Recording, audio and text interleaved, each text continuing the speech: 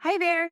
I am so excited to invite you to attend our fourth annual free virtual special education and advocacy conference. We are hosting it here at Ashley Barlow Company in partnership with Rebecca Poe Teaching. And we are so excited for a few new things at this year's conference. The first new thing is that we have not just one, but two different tracks for attendance. For the first time ever, we have created a track that is specific for school staff and teachers. We also still have that traditional track that we intend to be really great for parents and caregivers in the IEP arena. So, yes, we have a teacher track and a parent track. On that teacher track, you are going to learn about things like easier data collection, Gestalt language processing, behavior reading, and other super hot topics in special education practice, as well as advocacy. On the teacher and caregiver track, you're going to learn about stress management for caregivers, using adaptive books, something that I have really kind of dove into here at my own house, inclusion advocacy, advocacy strategies, and so much more. That free ticket will give you one pass, one access to one presentation per hour on the track that you choose, either that teacher track or the parent track. Of course, if you are not available on January 19th or January 20th when the conference is taking place, you can buy tickets to access the conference on demand. And those tickets, of course, are available at our website, ashleybarlowco.com/conference/2024. Check out the website for more information about ticketing. This year, we also have something super exciting planned. We have decided to make this a 2-day event. When I partnered with Rebecca Poe Teaching, I told her that I really feel like school districts, disability organizations, and other community organizations need to start providing trainings that are accessible to teachers, related service providers, administrators, parents and caregivers, and other community members that are interested in IEP support. What if we all attended the same training?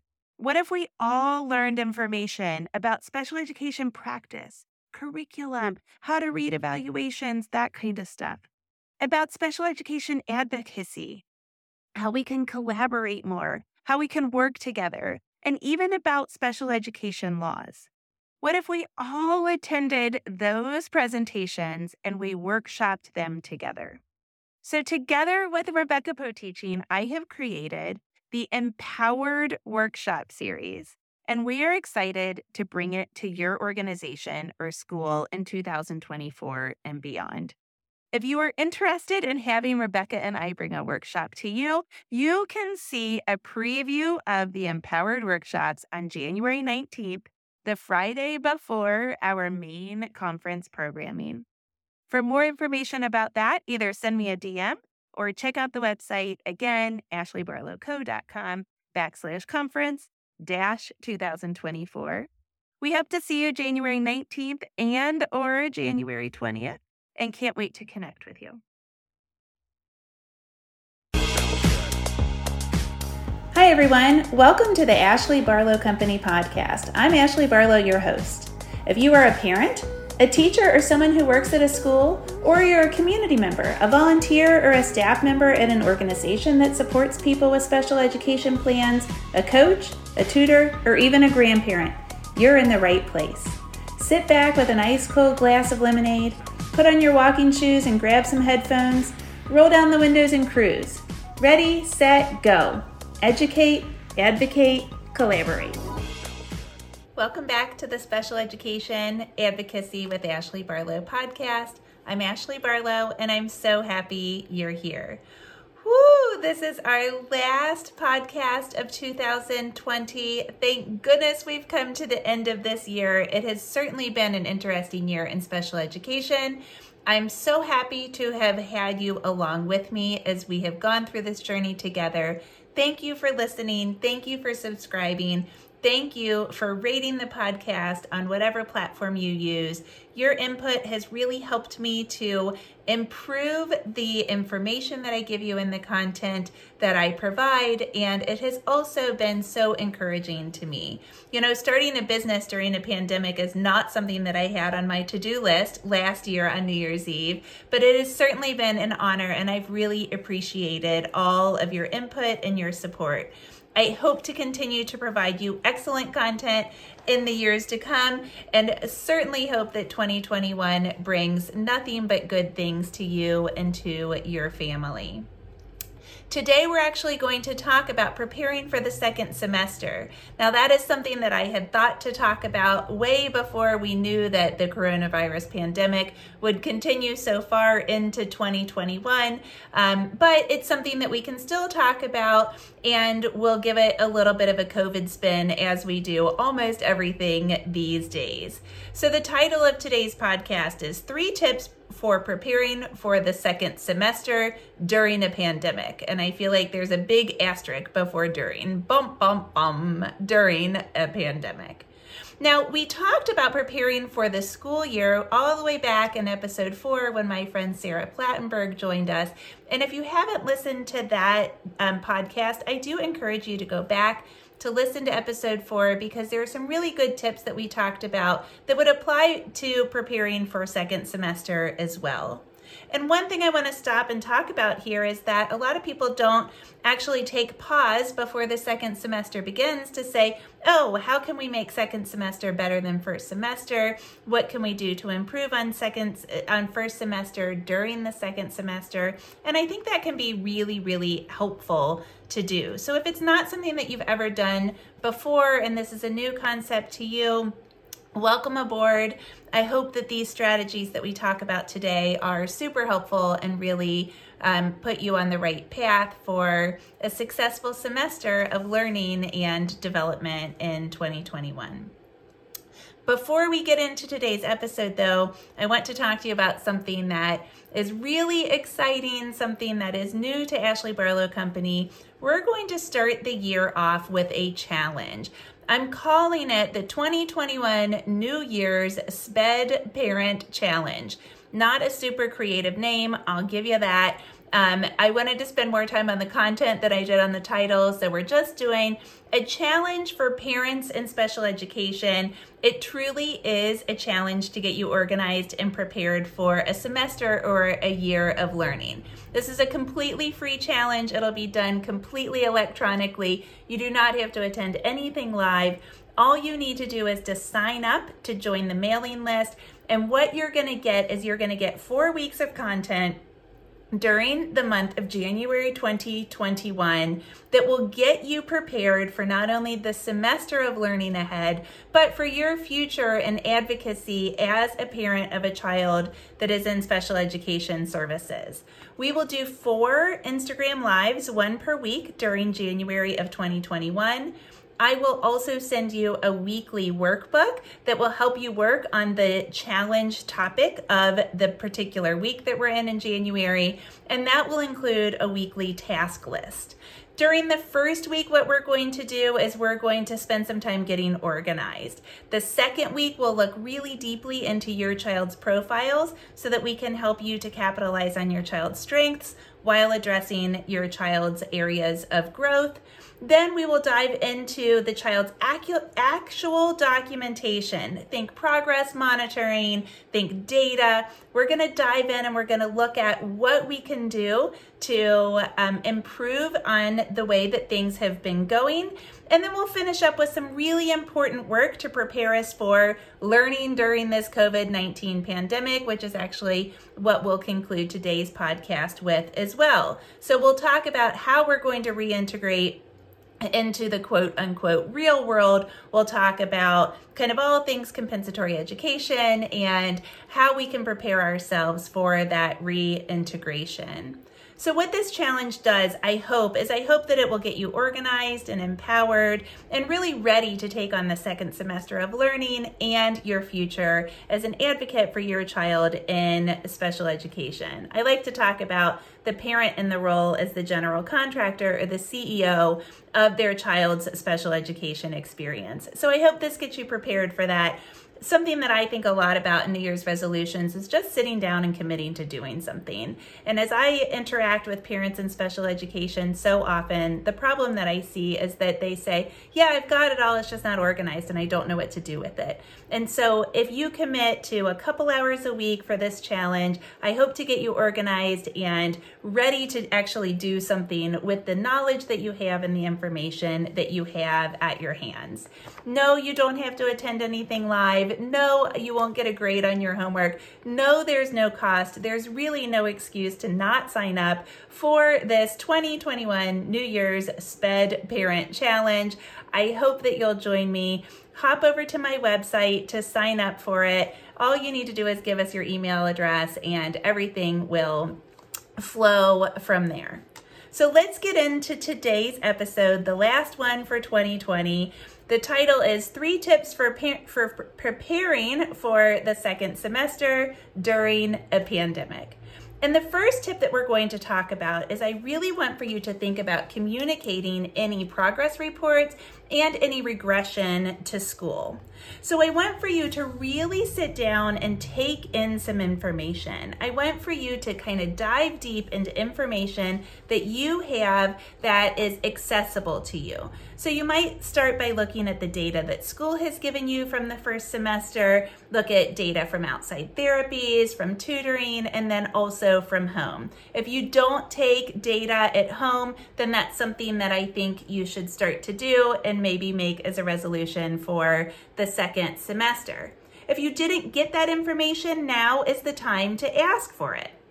If you didn't take it at home, what I think would be really smart to do would be to spend an hour with the IEP document in front of you and to really think critically and to reflect on how things went. Think about each and every goal. Think about the supplementary aids and services.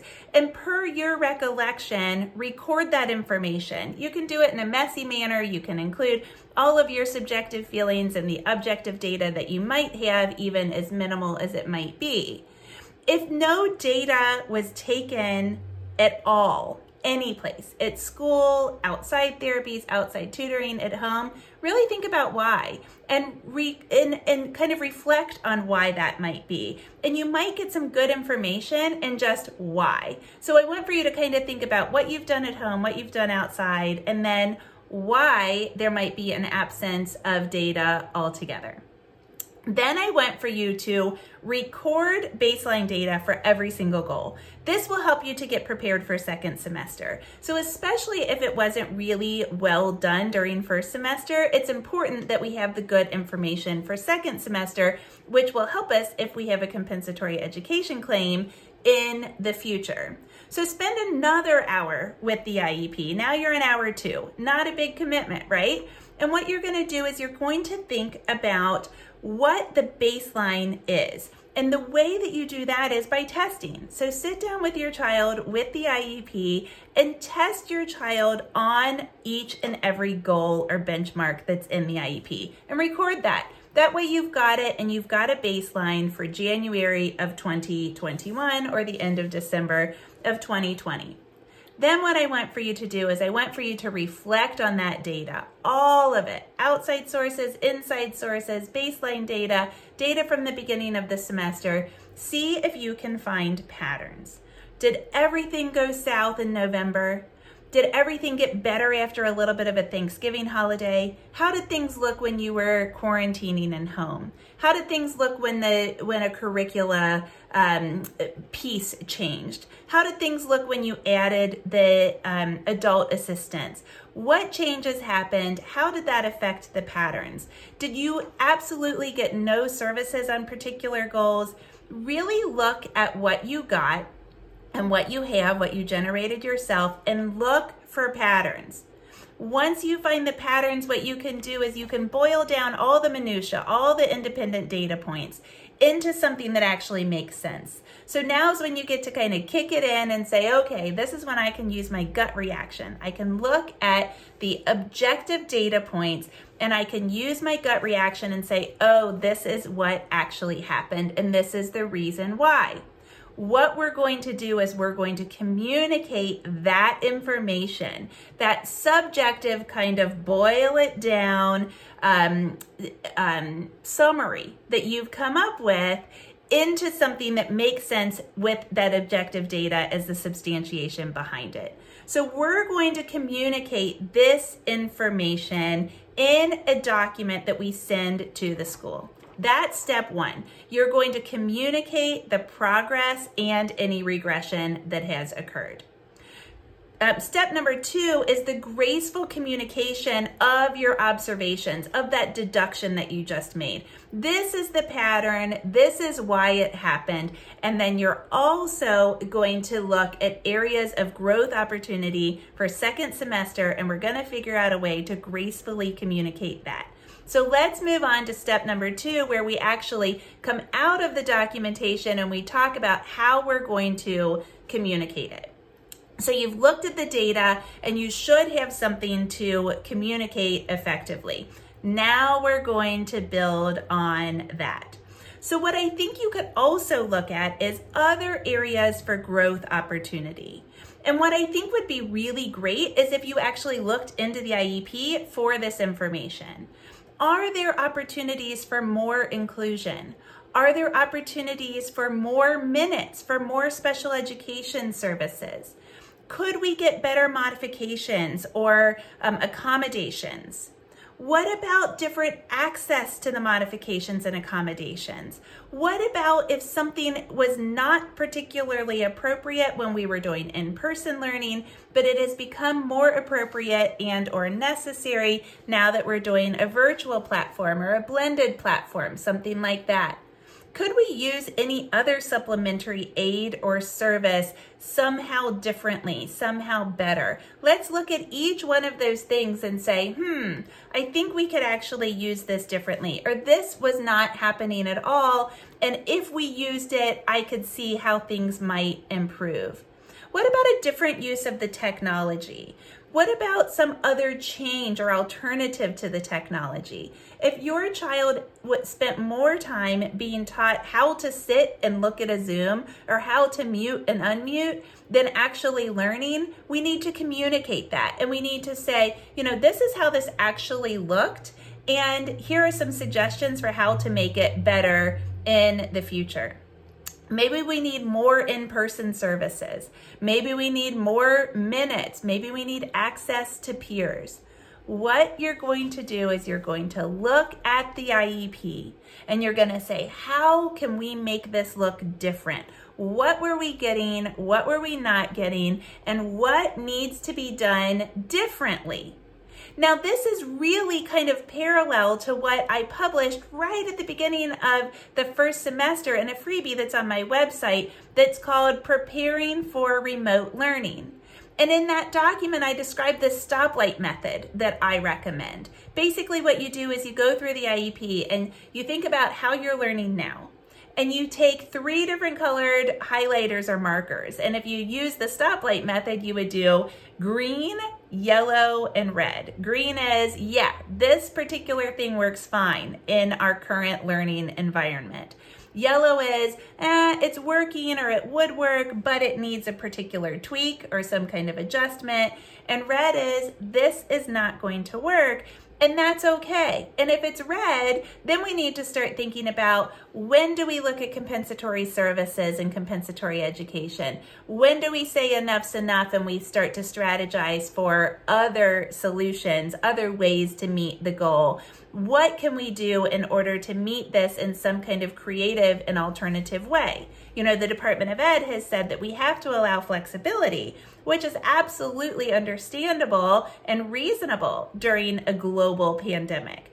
However, we also still have to meet the needs of each individual child that is on an IEP. And so we have to think creatively as a team and collaborate when there are things that are just impracticable or even impossible to meet. And so if you haven't already downloaded that document, I encourage you to download the document about remote learning and to look at that stoplight method here at the beginning of the second semester. Then what we're going to do in number 2 is we're going to think about how to communicate all of the foregoing gracefully. So I think it's really important to start with the positive. I'm certain that you'll be able to find some area of growth, some way to encourage the teachers. You know, this year has legitimately been very, very, very difficult on teachers, on the related support staff, on administrators, and every person that works at a school. It's also been very difficult on parents of children with special education opportunities.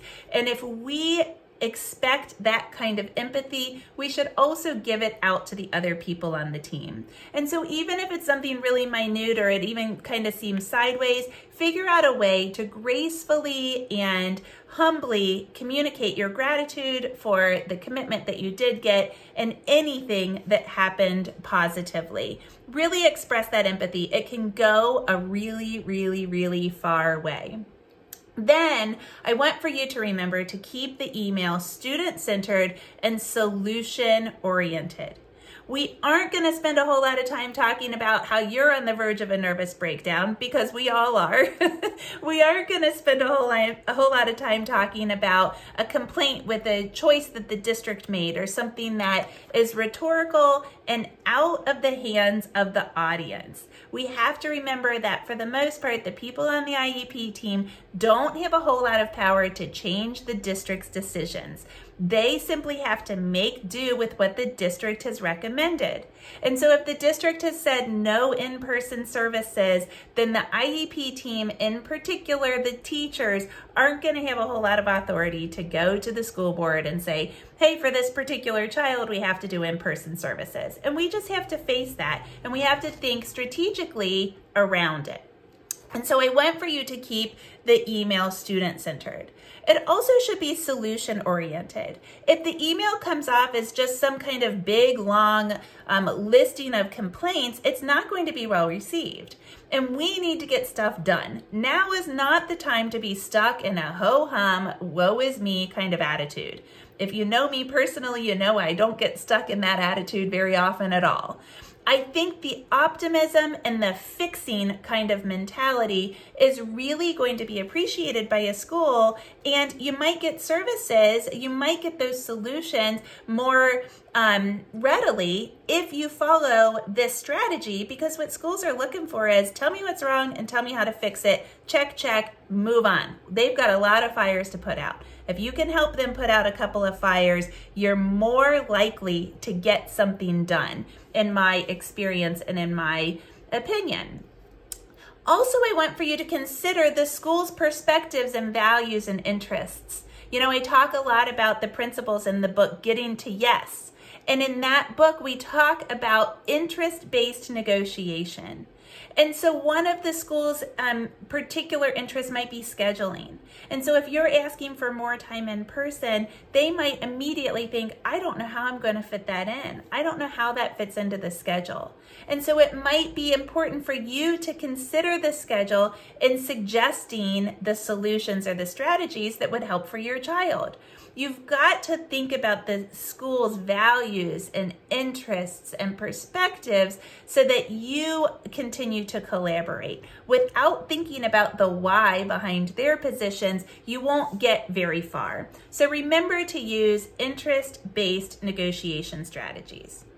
And then as you're thinking about all of those things, and with all of those things as the undertone, you're going to ultimately complete or draft that email where you communicate the objective information that you've gathered, as well as your subjective information, your deductions, your synopses of what the strengths are, what the areas for growth opportunity are, and then the golden bridge of suggestions or strategies or solutions. You're going to say, this is what went really well. And this is where I think we have opportunity for growth. And therefore, this is what I suggest. And you're going to back all of that up with the objective information that you gathered and that you brainstormed at the very beginning of the process. Now you're going to send that over to school in a really comprehensive email that is positive and solution oriented. And if your team prefers to meet, or if your team works better in a meeting, you might suggest an informal meeting, a phone call with the teacher, a phone call with an administrator, a formal IEP meeting, whatever feels right to your district. You might consider having some kind of meeting in addition to sending the email. And then you're going to continue along in the discussion to see if you can really improve on what happened in first semester during the second semester. See, if we sit in discontentedness, if we sit in dissatisfaction, we ourselves start to become even more dissatisfied, even more discontented. If we put on our optimistic hats and we really act as the CEO and the general contractor of our child's IEP process and special education process, we might get something done. We might get those little victories. And that's what it takes in order to get the big victory. And so I really encourage you to follow this process. Now, the third step that we're going to talk about is I want for you to explore compensatory education. And what I want to say about Comp Ed at the very outset of this discussion is Comp Ed does not have to be adversarial. We don't have to look at Comp Ed as though it is punitive. The United States Department of Education has said it. State departments of ed have said it. Comp Ed is something that's available as a remedy when children are not getting free appropriate public educations. It is nothing more than that. It does not have to be adversarial. How do we prepare for compensatory education? Let's take a little bit of a look at what the United States Department of Education has said about learning during COVID. Let's hear what they have said. So on March 13th of 2020, right at the beginning of a lot of school closures, the US DOE came out and it had this quote. It wrote a document called Questions and Answers on Providing Services to Children with Disabilities During the Coronavirus Disease 2019 Update or Outbreak. And the date of it was March 2020. It was published on March 13th of 2020. And what they said in this document, and this is a quote from it, is SEAs and LEAs, that's like school districts, and schools must ensure that to the greatest extent possible, each student with a disability can be provided the special education and related services identified in the student's IEP, developed under IDEA, or a plan developed under Section 504. So what they said is students get the services that are in their IEP regardless of what's happening. Now, that raises the question, well, what happens if they can't? What if we highlighted it with red? Ashley just said there's going to be services that we can't get that are impossible or impracticable during this time period because of the child's vulnerabilities, because of the teacher's vulnerabilities, because of the nature of the service itself, or because of some other factor. And so what do we do if it can't happen? Well, this is not something that is unique to COVID-19. There have been school closures for other natural disasters like tornadoes and hurricanes and things like that. And there have also been children that haven't been able to access their school because of other illnesses. And so this is something that we faced before. There's actually a document called Letter to Geary that addressed it a few years back, and it's something that individual districts have dealt with individual students for ages and ages. And so the Department of Ed came back out with another document, which it called Supplemental Fact Sheet, addressing the risk of COVID-19 in preschool, elementary, and secondary schools. And this was dated March 21st of 2020. And it really got into Comp Ed. So what it said first was that school districts have to provide that FAPE to children that are on IEPs, and it has to be consistent with the need to protect the health and safety of students with disabilities and those individuals providing the education, the specialized instruction, and related services to the students. So we have to reconcile the ability to provide the FAPE with the health concerns. And it says, in this unique and ever-changing environment, OCR, that's the Office of Civil Rights, and OSERS, which is the Office of Special Education and Rehabilitative Services, both of these are under the United States federal Department of Education. Those two offices recognize that these exceptional circumstances may affect how all education and related services and supports are provided. And the department will offer flexibility where provided. And so that word flexibility now has a new meaning. The services have to be provided, but they are allowed to be provided with flexibility. Now, after this document came out, the United States Department of Education Secretary said, well, gosh, should we consider some waivers? This seems very stringent. And lots of different advocacy efforts were collaborated, and ultimately the Secretary of the Department of Ed said, no, we are not going to issue any waivers. Students on IEPs should be provided the services that are in their IEPs, and if not, they're entitled to compensatory services. We have to continue to consider that flexibility that we considered back in March of 2020, but the services have to be provided or Comp Ed will be available. And so in that March 20th of 2020 letter, we get this kind of second really important quote about Comp Ed, and it says, where, due to the global pandemic and resulting closures of schools, there has been an inevitable delay in providing services, or even making decisions about how to provide services, IEP teams must make an individual determination whether and to what extent compensatory services may be needed when schools resume normal operations. And so the Department of Ed has said, yes, Comp Ed might be available. If you need to go to your district with a Comp Ed request, then these two documents would be really important things to probably print out and take along with you. And your state Department of Ed also might have said something about compensatory services. Those documents would help to say, listen, this is not punitive. This is not me complaining. It's simply me saying that regression has occurred, or that there's been a lack of services provided, and therefore we need to get the child caught up. So what is compensatory education? What is this big animal that we keep hearing about, Comp Ed? So what Comp Ed is it's a remedy. It is a solution. And it is appropriate when one of two things happens. Either a child does not make progress, and it would be the progress that would have been anticipated. So the child is regressing or is not making the progress that we reasonably would have expected, or when a service has not been provided. You know, we just aren't getting orientation and mobility because in order to get that, we have to have proximity, and we can't be close to the child because state regulations prohibit it, something like that. And so it's either when there's regression or a lack of progress, or when the service just downright has not been provided. Now, Comp Ed is not a dollar for dollar, hour for hour kind of thing in most jurisdictions.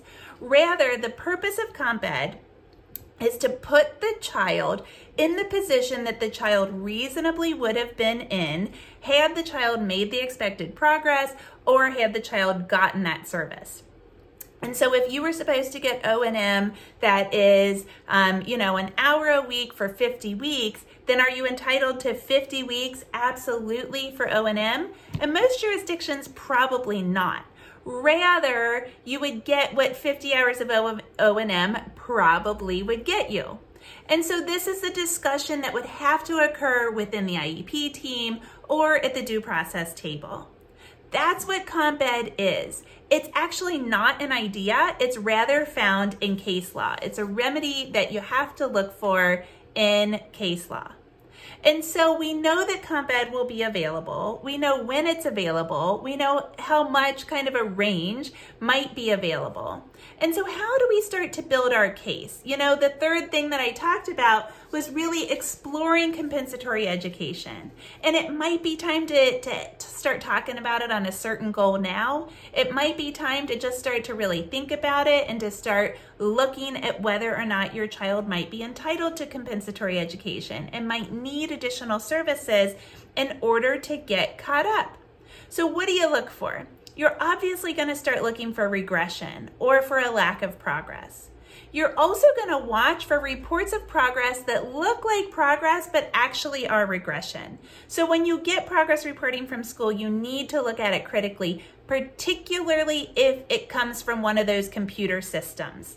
If it comes from some kind of specially designed instruction that is not delivered by a teacher, you should look at it very critically, ask important questions to actually see if progress is happening.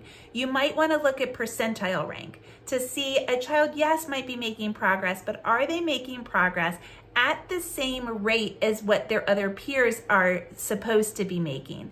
Are they making progress at the rate that they have made in the past? Look at the data really critically to ensure that progress that actually looks like progress is not a regression or some kind of stagnation. You also want to watch out for missed services. So you can look at data and see what dates data was taken to make sure that a child actually got OT when they were supposed to get OT, or got speech when they were supposed to get speech. You might start to keep track when a teacher has to reschedule or cut something short or something like that. And then look to see if those missed services actually have an impact on your child's progress, on their ability to retain information and to continue to work at their special education goals. Obviously, you're going to document every single piece of this. And then when the time is right, and only you know when the time is right, then you need to communicate your concerns. And ultimately, if it's appropriate, you might consider asking for a compensatory education award. Now, that's as far as I'm going to take it. You might want to talk to an advocate or attorney in your particular region for more information on this. But I think it's an important thing to talk about, and we really can't talk about learning during a pandemic and preparing for the second semester, kind of wrapping up the year, without talking about Comp Ed. I hope that these 3 steps help you. I really encourage you to hop over to the website to sign up for the challenge that we're starting in January of 2021.